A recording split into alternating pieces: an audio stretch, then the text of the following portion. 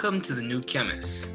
We're glad you're listening. Feel free to download this podcast on Apple Podcasts, Google Podcasts, and Spotify.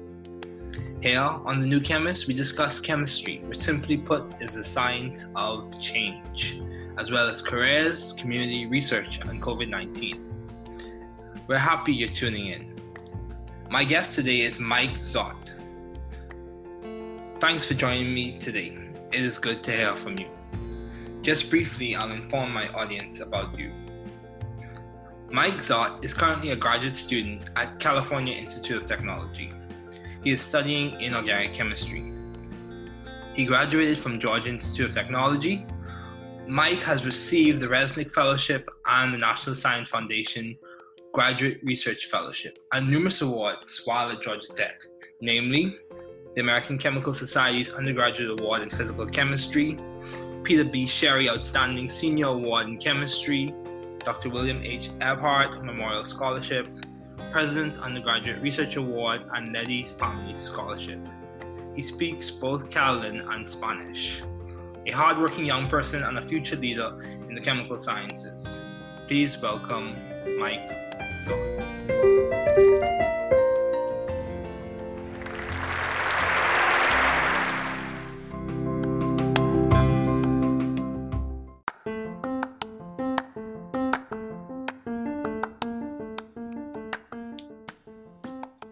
Hello, Mike. It's good to see you. Thanks for joining me today. Yeah, thank you for inviting me. Yeah, no problem. So, my first question for you is, what has been some of the most beneficial advice you have received? I think the most beneficial advice I've received, at least in the context of, I guess, the greater purpose of our discussion, which is talking about chemistry and kind of the way we interact with the world as chemists and the way that we think about the world as chemists, is essentially like kind of the advice that's pretty general, like never give up and keep on trying. If you get knocked down, you have to get back up again. And I think in the context of chemistry, this is probably the most important advice I've had, because when you're doing research, most likely your experiment is not going to work. Probably out of 100 experiments you do, maybe like, depending on which exact field of chemistry you're in, like 50 of them, 70 of them, 80 of them will fail. So really for me, I think the most important thing has been being told and being affirmed that failure is normal and that you just have to keep working and try again. Yeah, I agree. That's important, to persevere. So, do you have any advice for those wanting to pursue the field you are currently working in? Yeah, I would say my advice for someone who wants to be in chemistry is that they need to really seek out people who can give them guidance. I think you shouldn't wait for someone to say, like, let me help you. I think you have to be really proactive.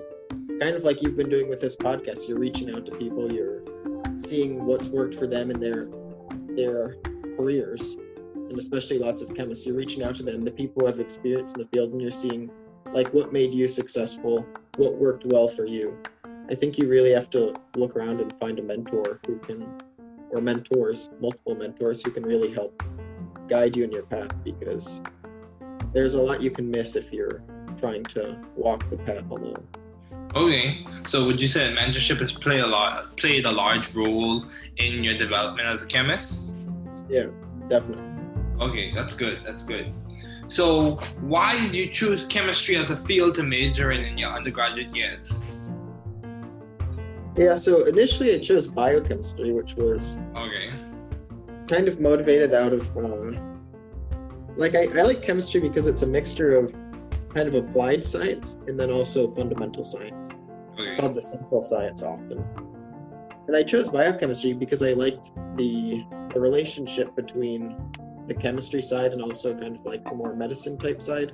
I didn't want to be a doctor, but I thought it was really cool to see how chemistry and different like therapeutics can help the body, how you can like heal humans using the knowledge of chemistry. But as I progressed in my study of chemistry, I got more interested in things that went beyond just like chemistry interacting with humans, but just chemistry interacting with the whole world, which is kind of how I shifted more towards inorganic chemistry, where I was interested in how chemistry in humans using chemistry, either as chemists or as people driving cars or using plastic materials, whatever it may be, interact with the world. And I really liked how inorganic chemistry could help shape the way we interact with the whole world. Okay, so what do you mean by that? What specific ways, or even more, to be even more specific, what specific area of inorganic chemistry is your research centered around?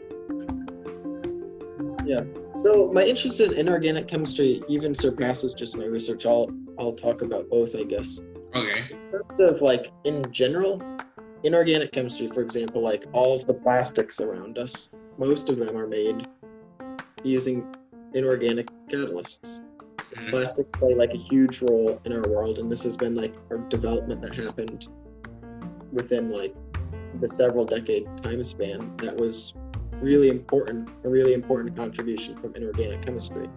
Also, if you look at like a lot of the like industrial feedstock chemicals we have to use, like ammonia is one that's central to our research group, because ammonia is important for fertilizer and then as a nitrogen feedstock chemical. Okay. Inorganic catalysts are like necessary for providing more ammonia for both fertilizer and feedstock applications. There's also like hydrocarbon cracking.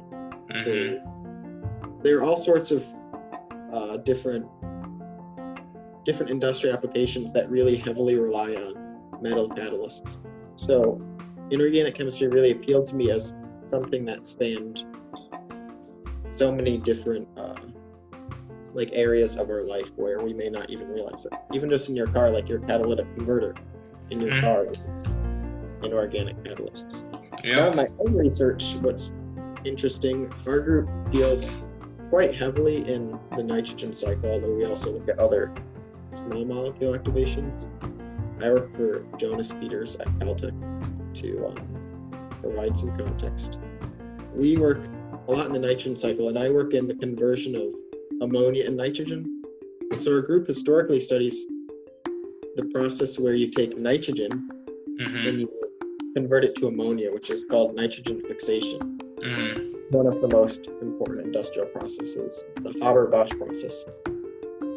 But recently, well, not even recently, for decades, there's been interest in using ammonia as fuel, because ammonia doesn't have any carbon in it. So if you use ammonia as fuel, not necessarily combust, you could also use it like a fuel cell or some other application.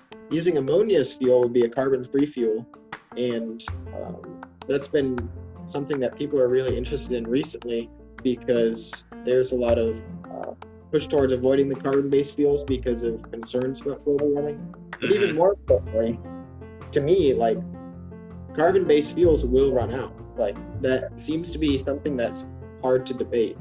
No matter how much people may have different perceptions on the prospects of global warming, if you use up a resource, you will run out of it. And carbon-based fuels are hard to replenish.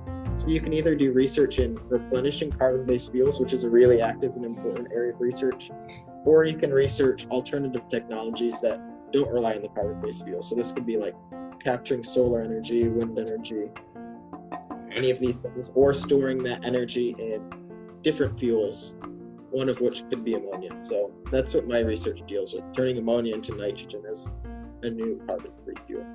Okay, that's good. That's good. So if you had to give along the same lines of advice and career paths, how have you been able to be so academically successful as a student? What would you attribute to your success? Or who, or what process, or pattern, or lifestyle? Yeah. I think for this question, it's really important to acknowledge my parents, because my parents, I think having two parents who were really interested in my academic success was really helpful. Both of them were really involved in like pushing me to study and really prioritize that in my life, making that like really important for me. Not like diminishing its importance and saying like, yeah, school's all right, but why don't you focus on like all these other activities also? Like, they did let me do other activities. I played soccer my whole life.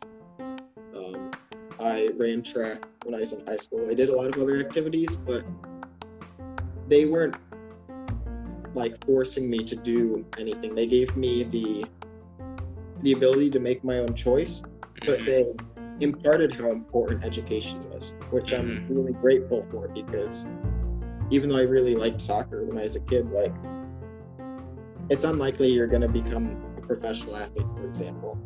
So, and I also like suffered a lot of like injuries when I was doing sports, where that would have like had a really negative effect if I wanted to keep playing sports. So like, I chose not to try to play sports in college because of injuries I had in high school.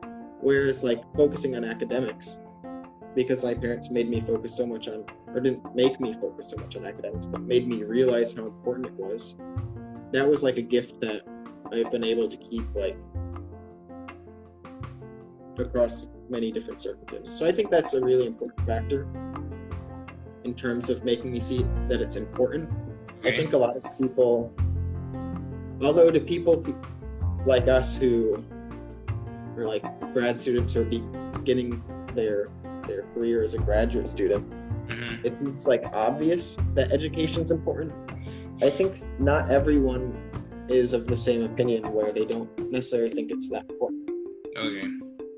And I don't think education in the like college education itself is the most important thing. Like, I also think it's really important to have education for like more like not college education career paths, so like being a electrician or being a mechanic or some other skill like that. I think that's also really important, and I include that also in education. Yeah, I agree. Yeah, for example, like in the Bahamas, they have different paths that students can take, and one would be a strictly academic route, and there's also a pathway in which you can study at a technical and vocational institute. So yeah, both play a large role in development and providing job security and good opportunities for people to find work. So how do you maintain a balanced life given all your responsibilities and accomplishments? Or how are you trying to maintain a balanced life? Yeah, I think that's a kind of, I'm not a great person to ask about this, because I'm kind of, the way that I operate is kind of like my PI, he's told me many times like graduate school is a marathon. Yeah. But my response to that question is that I'm a sprinter. When I was in high school and I ran track, I was a sprinter. Like, my mentality is always like to go fast. Yeah. So that's something I'm trying to work on a bit, like being more patient. So I'm not really great with the whole balancing thing. Pretty much what I do is like I work really hard for a while, and then after that I'll rest for a while, and I kind of go in cycles, which is a fair strategy, but maybe the marathon strategy is slightly better. But yeah, I wouldn't say I'm the best source for this question. Okay, well, it's good to, I would say this, it's good to work and to rest. And the fact that you have found a way to incorporate both into your studies is very beneficial.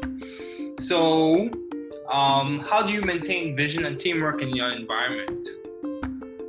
Yeah, so I think that really ties in well with the last question about maintaining a balanced life in the notion of being a sprinter versus being a marathon runner. I think a really important thing is patience. I think patience has to be like one of the most important lessons I've learned in graduate school. And I think it's what is of utmost importance in maintaining vision and teamwork, because when you work in a team, inevitably people are going to want to work at different rates. They're going to want to have different thoughts. They're going to want to explore different pathways. You might disagree on which pathway you want to work on. So I think really patience is really important for maintaining vision and teamwork, because you need to really be patient and see where the other people on your team are coming from. You need to like really get in their shoes and see like how are they thinking about the problem, like what are their thoughts on the problem, not what my thoughts are on the problem. Like, what are my teammates' thoughts? And in order to do that, it takes time, and that means you need to be patient with the other people to figure out, what their thoughts are. Yeah, I agree. Patience is very important, and it allows you to be considerate, conscientious, and to work collaboratively and effectively with people, especially in scientific environments. So, along the lines of environment, how have you sought or found the right environment for you to thrive scientifically and or intellectually? How are you finding that environment, or how did you find it? Yeah, I think this is really something that just takes like personal experimentation. So for me, like the right environment for me to thrive, a lot of it has to do with like when I work and how I work. Like for me, I figured out that I like to work like later at night. I'm much more effective when I'm working later at night. So being in grad school where I have a pretty flexible schedule, I've been able to make my schedule such that I can work in the hours that I'm more productive, which is usually working later at night. And I think that's the main thing. I don't really know about other factors. Maybe you have some other factors in mind that you could bring up. But so you're basically saying personal experimentation. It requires some personal reflection and self-discovery and understanding yourself and how you fit into the environment. Yeah. So understanding how you fit in the environment is really important, and it takes the two factors. You have to see the environment, which is one factor, but you also have to do the self-reflection, which is really important. You have to like actively ask yourself, like, is what I'm doing working? Yeah, I agree. I completely agree, because I've heard different takes on this after interviewing several people. Self-discovery is important, self-reflection is important. Yes, finding a good environment is important as well, but sometimes you can complement to the environment becoming what you want. You can be a change agent in that environment, even as a beginner or learner.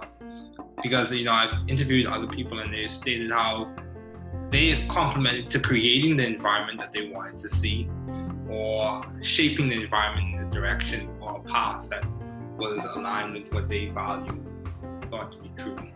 So, how have you been adaptive and creative in the field of science? What specific ways or areas have you been adaptive or creative in science? Yeah, I think this question, I can't say that I'm necessarily adaptive and creative. What I'll say is that there's nothing new under the sun. Okay. I think the most adaptive and creative things I've been able to do that may seem adaptive or creative, I think come from looking very vigorously at what's already known. Okay. So in the context of chemistry, there are so many papers that have been published over, like, say, the last 200 years. And there's been so much research by so many people. And oftentimes, small paths of investigation get forgotten because at that point in time, it wasn't clear how the different paths connected with one another. But if you look from our modern perspective now and you look really deeply and you say, I saw like all these different paths that people were researching at different points in time, and now seeing all of them together at this current time, I see a link between them. I think finding that link between maybe these old threads of investigation is really an important thing that can be overlooked. A lot of times it's more exciting to try to find something brand new, but it's easy to find something new and creative from what's already known. So you have to really dig into what's known in the primary literature, and has been my experience in life. Yeah, I agree, because many times people want to, or some persons may want to work on something that's novel or come up with something that's novel. But as you look back on previous literature, whether it be in a discipline in chemistry or a discipline in science in general. As you look back at previous literature, you can gain insight that can complement you doing an experiment better or adjusting some type of parameter within the experiment. So yeah, I do agree. That is very important. So how do you maintain a view of the bigger picture in your career and in your life in general? Yeah, I think this question gets at one's worldview. Okay. So my personal worldview is that I'm a Christian and I have faith in Jesus. And for me, it's kind of a freeing thing, because maintaining the bigger picture of my life, that is the bigger picture for me. So I'm not tied to like being a perfect scientist or like being a new hero of scientists, like trying to be the new Einstein or whatever your favorite scientist may be. Yeah, like, I agree. Like I don't like, although I do like to try to like strive for perfection, if I fail, that's not a problem. Mm-hmm. I don't need to be perfect to like redeem my life. I just need to do my best, and as part of my personal like philosophy, which I think is tied to Christianity, trying to be the best version of yourself and leave the world better than you found it. Yeah. I think that even though that is my goal, if I fail, it's okay, because I don't need to be the best in order to be doing my part. I don't need to be successful. I just need to be really doing my very best and doing it. Yeah, I agree, because my worldview is based on my Christian faith as well, and my understanding is as we progress and as we move along, we try and get better day by day. It's a journey, so you don't have to like arrive or be some perfect person. So at the end of the day, we're gradually becoming better. So yeah, that does play a large role. A faith perspective does play a large role. So as we conclude, what have been your long-standing interests in the field of science? If you had to summarize it in like 2 or 3 sentences, what have been your long-standing interests in the field of science? I think now one of my long-standing interests is like conversion of fuel, like making a way for us to power our planet in a way that is better than our current systems. Okay. This relates to like it's long-standing in the fact that when I was a kid, one of my dreams was to have a Lotus Exige, this like fancy kind of niche sports car. Okay. But as I grew up, I came to see that I felt like a bad environmental steward if I were to buy a car that has 10 miles per gallon fuel efficiency. Okay. So now I feel like I need to be working on like, I still want a sports car, but I don't want to be a bad steward of the environment. Yeah, I understand. It's beyond that. This is kind of like a trivial example and somewhat of a joke, but I think it's true. We want to maintain our lifestyle, but we want to be good stewards of the environment. Yes. How can we do that if we don't have technology that will allow us to do both? We can't do both equally in the current state of our world, and our future generations won't be able to do it if there is no more fuel. So I see that as like a really, really important problem. Okay, that's good, man. That's very good. Thanks again for joining me today, Mike. It was good to have you here. Yeah, it was really good to see you, and it was nice.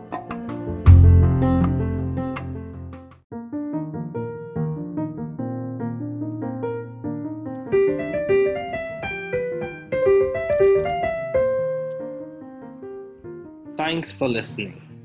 We're glad you were able to tune into this podcast. Once again, this is The New Chemist, where we discuss chemistry, which simply put is the science of change, as well as the other sciences, careers, community, research, and COVID-19. Thanks again for listening. Note, the views on this podcast represent those of my guests and I.